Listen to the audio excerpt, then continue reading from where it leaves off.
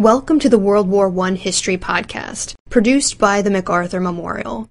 We invite you to follow us on Twitter at MacArthur1880 or find the General Douglas MacArthur Memorial on Facebook.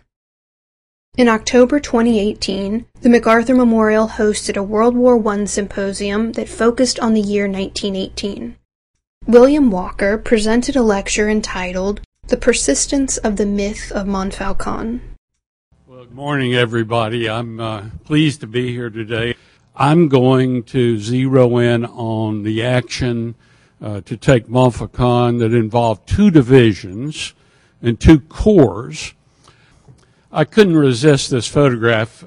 Soldiers of the 79th Division, and that's what my talk focuses on, saw this broken monument near Esnay as they marched into battle. But it actually has nothing to do. It's not the myth I'm talking about. The myth that I'm talking about involves this building. It was a manor house on top of a butte, and inside it there's a concrete structure within that building.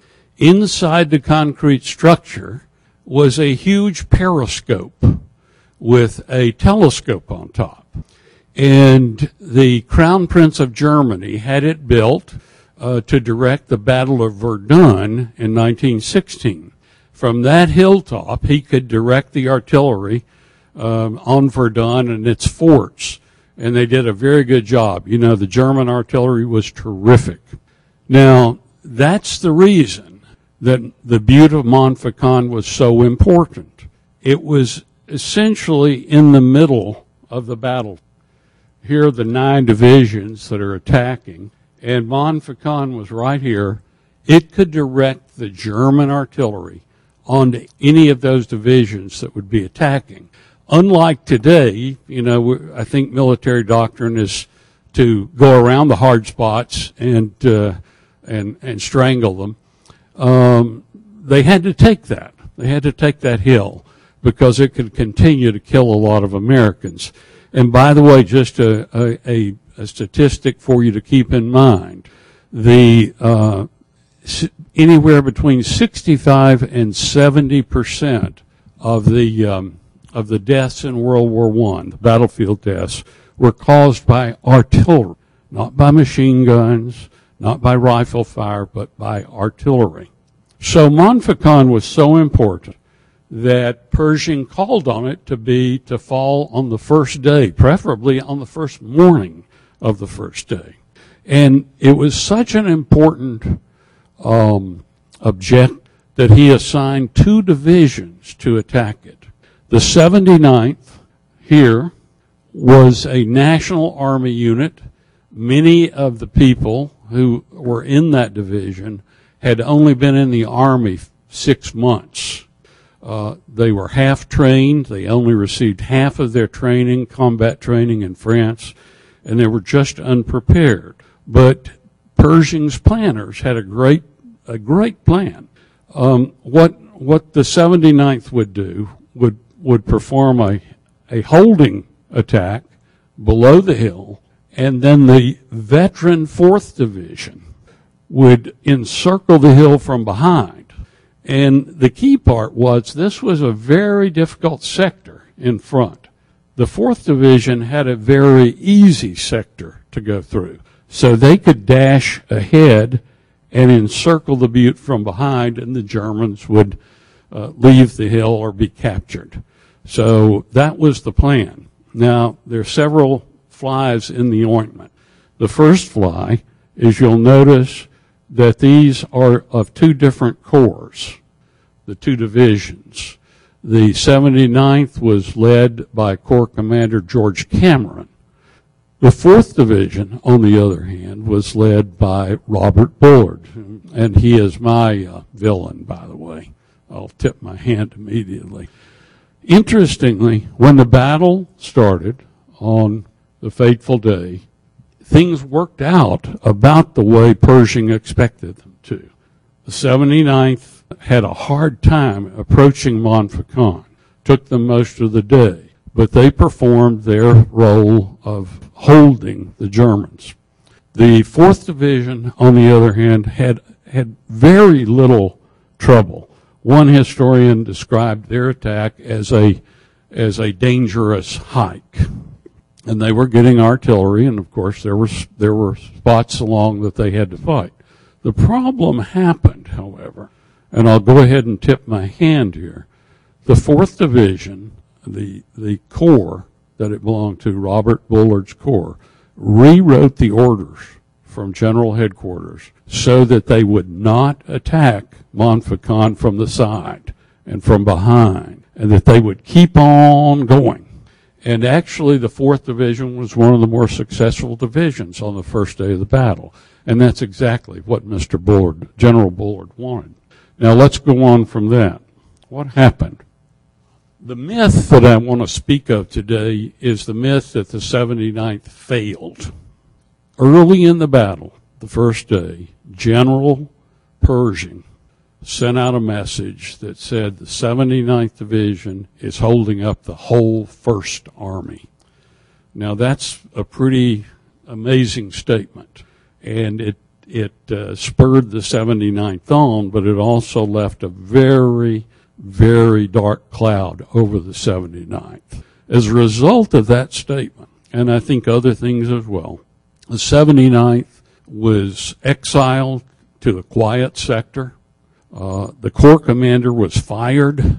A major general was reduced to rank of a colonel and sent home. A significant move. And there was even talk that they would disband that division because no one would want to serve in it after this. So that began the myth of the failure of the 79th. And that myth lasted nearly 100 years. And I want to tell you how it was unraveled. I worked at Gettysburg College for about 7 years, and I wanted to go to France. I'd been long interested in World War I. I had an uncle who was killed on the Somme River, serving with the 30th U.S. Division. And so I was looking in some old books, for maps of where this might have occurred. And I came across a copy of General Harbord's book about the AEF. And as I was going through the book, there was marginalia that had been handwritten by a major in the 79th Division. And he took great exception to much of what was being said. And finally, he had reached a peak of anger. And he wrote, if you want to know what really happened, go to page 638. Well, on 638, I found what amounted to an affidavit. This man who wrote it, Harry Parkin, was a classmate of Franklin Roosevelt's at Harvard, and he had taken a year of law school at Harvard. And so he knew the basics of the legal profession. He wrote an affidavit in which he charged that General Bullard had failed to render assistance to the 79th. And the rumors were circulating at this time. He heard it much later. But what he said, and this is the astounding part to me, this man's a man of substance, a very wealthy man, a man who moved to the West Coast and made a killing in real estate in Los Angeles after the war, a very substantial man. And at the end of this affidavit, he says Bullard received all the high military decorations of France and UK and Belgium and America. What he deserved was a term in military prison for killing hundreds of U.S. troops. Well, I have talked to a lot of old soldiers in my life. It's something that I've done forever. And I knew better than to believe this, but I decided to look into it. It took me a little while. I even lost sight of the book for a while and finally went back and got Xeroxes of it. Then I began to go down and visit with friends like Mitch Yockelson, Ed Lingle, and I began to look around for things. And luckily, one of my first stops was down in Washington. And the first thing you want to look at, of course, are the orders. Now, the First Army orders say that the Third Corps and the 4th Division on its left, will turn Montfaucon and the section of the hostile 2nd position within the zone of action of the V Corps. In other words, it's the 3rd Corps is being ordered to cross the border into the area of V Corps, which was the next door corps, and therefore capture positions west of Montfaucon. The only way to do that, if you think about it, it's so well written, is to envelop Montfaucon from the rear. Then I went in the National Archives and looked up what had happened to that order. That order had been sent down to the 3rd Corps, Bullard's Corps, and then Bullard's Corps would write the divisional orders. And the 4th Division, in an order which Bullard had written, says we're going to push its attack vigorously, and it will assist if necessary, assist the division on its left, not by advance into the area but by vigorously moving to the front. He purposely negated the order that had been given to him by the First Army. So do you see that? You understand that? It totally negates what Pershing was hoping to do. And when I say Pershing, I mean the staff of the First Army, of course. So I thought, well, no, that's interesting. Here's a little bit of a situation that really does bear looking into. The next stop was at the Library of Congress. And there I found drafts of Pershing's memoirs. The first draft of the chapter on the Meuse-Argonne was written by none other than Dwight Eisenhower, Major Dwight Eisenhower. And as usual, Major Eisenhower was quite straightforward. And he looked at this and wrote what's on the left. The left of the 4th Division passed beyond the line of Montfaucon, and they did that by about 1 or 2 o'clock in the afternoon on its eastern flank, but failed to turn or capture the position. And Montfaucon hung on. And the important thing about the fact that it hung on is that the Germans were then able to move in more reinforcements because it still stood. Now, here's the interesting thing about this draft. And this is the great thing about archive operations like the one that Mitch ran, the one in the Library of Congress. You see the changes that the nominal author, who was Pershing here, made to the things that were written for him. And as you can see here, he struck out the entire paragraph. And you can see it in his handwriting. He struck it out in ink and substituted the lines, 2 lines down at the bottom, in his own hand, by the way. The advance on the first day was rapid. The opposition was taken by surprise. I knew when I ran across this that I had a story, because clearly Pershing is, if not covering up the incident, he is trying to get people to forget it. Now, luckily, there were people who knew what the truth was and were willing to put themselves on the line to correct the record. General Ewing Booth, a man who had come up through the ranks, he was a Mustang, never went to West Point. He knew what had happened. He knew, and it was very common knowledge that Bullard had caused that order to be rewritten. And the people in the 4th Division resented that because they felt that they might be blamed for leaving the 79th alone to assault Montfaucon. He began shortly after the war a campaign to gather evidence from his fellow officers. And over the course of the next 20 years, he asked his peers to write him letters about their recollections. And the file is still in the National Archive in that Mitch, of course, ran. The file is incredible. Now, it's sort of a mess. You have to spend a lot of time going through it. But what you find is a story of disobedience to orders and refusal to help a division that was in tough straits on the left side. You can see Booth was warned. Everybody, of course, wanted to advance his career. Booth was warned, hey, don't pursue this. If you pursue this, you're going to get run over by General Pershing and other people who want to protect this story. And he said, I'm going to pursue this. I'm going to pursue this story. And he said, I don't want to be cussed out like those of us have seen mistakes in the Civil War that our relatives now cuss us out.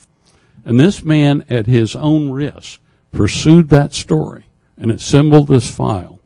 And it makes you wonder, how did such a mindset get involved in covering up the story? Let me backtrack just a second and tell you about that.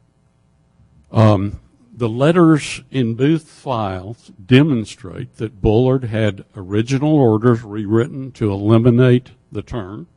Later in the day, General Booth, who was in the 4th Division, knew that the 79th was in trouble. He suggested that his brigade, he was a brigade commander, that his brigade envelop the rear of Montfaucon, and Bullard or his chief of staff turned that request down. They left the 79th to fight up Montfaucon, this butte, and many, many people were killed. It's my supposition that Bullard wanted to capture the glory of the faith by making sure that his corps went farther than any other corps, and it did. It was by far the most successful corps. As a result of doing so, he was promoted to lieutenant general and got command, as Mitch said, of the 2nd Army. In 1948, Booth deposited his file with U.S. Army records that were later transferred to the National Archives. Now, how did this come about? I want to go back just slightly to the Spanish-American War. Pershing was in Cuba. One of his junior officers was complaining about a fat old general who didn't know what he was doing, General Shafter, and Pershing replied to him very harshly. And he said, listen, that fat old general you're talking about is going to win this campaign. And when he wins this campaign, the incidents like you're talking about will be forgotten. Now, I take it that this is General Pershing's statement about how you handle public affairs. Concentrate on the objective, and all the incidents that caused problems along the way will be taken care of. This, by the way, I came across this picture, and I had to use it. It's a picture of Teddy Roosevelt with General Pershing right beside him, leading the black troops that Mitch told you about. So, sort of an interesting thing. Now, Pershing hired, when he became head of the AEF, hired this man to be his public affairs officer. His name is Frederick Palmer. The man was a prolific writer and had been on every battlefront in wars leading up to World War I. And I recently found something that he wrote after the war. And it says, we must win the war, and war requires deceptions of self and others. I was held to my part by my own illusion, as others were held to their parts by their illusion. There was inter-allied lying as well as anti-enemy lying. Lying became a fine art. And what I was lucky enough to find is that Frederick Palmer provided 2 descriptions of the attack on Montfaucon. On the first one, he describes perfectly a turning maneuver where the 79th came up, blocked the Germans, and the other division came around the rear to envelop the butte. Later, in a later book, he revised that to talk about the failure of the 79th. So that's an interesting sort of situation to me. I want to go through some of the elements of the 79th myth and tell you those that I think are accurate and those that are not. First of all, it's said that the 79th was poorly trained and led. That's absolutely true. One of the brigadiers who commanded one of the brigades had a nervous breakdown and would not come out of a bunker. He stayed there, and they relieved him halfway through. 79th was inexperienced, and that's absolutely true. It had been short-circuited in its combat training. One other claim against it is that the leaders were not aggressive. I would give that a yellow light. I think that there were many of the junior and even senior officers who were quite aggressive. Some were not. Now, there are a bunch of these allegations which I think are absolutely false. The orders were unclear. I do not buy that. I could go back and discuss the grammar of that particular order and show you why that's said, but I think it's false. No turning maneuver was ordered, and this is what the people who defended Bullard said. I think that's absolutely false. And a turning maneuver, some people have said that a turning maneuver was even against Army doctrine, that it couldn't have happened, that nobody would have ordered it. Let me go on to one of those historians, and in doing this, I'm taking on a quite significant person. John Eisenhower wrote the book called Yanks. It's still a pretty good history, I think, a very brief one. And in that book, he says that the battlefield was so narrow, and there were so many divisions assigned to it, that there could not have been any major maneuvers between divisions. Well, this would have come as a great shock to Pershing's chief of staff, an admirable general by the name of Hugh Drum, who said after the war, when he was heading up Leavenworth, had the 3rd Corps assisted the 5th Corps by turning Montfaucon, the battle would have been a much more glorious victory for the American Army. I don't know, I can't explain to you why historians have ignored Hugh Drum's assertion, but it is on the record, and people have just not paid any attention to it. The story continues to be about the failure of the 79th. By the way, part of Ed's talk, I think, will be about the movement of the 82nd Division behind German lines in a similar turning maneuver, which really helped save Sergeant York's, the Lost Battalion. So this happened, and they used it later in the thing.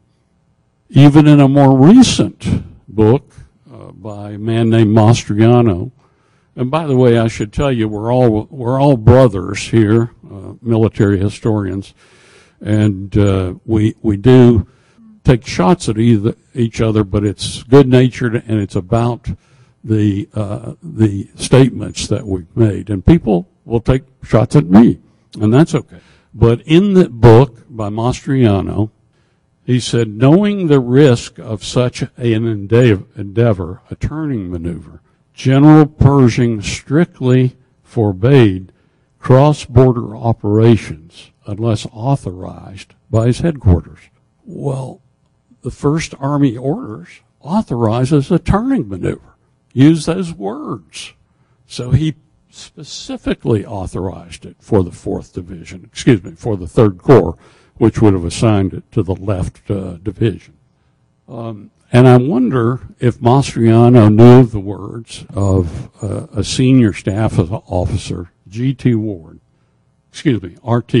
who said, these lines, the corps boundaries and divisional boundaries, were intended to show the Army concept of the maneuver of these units, the directions in which they would go.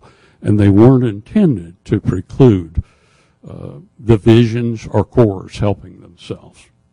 Now, what are the reasons for the myth? The original reasons, once again, is following up on Pershing's PR orders.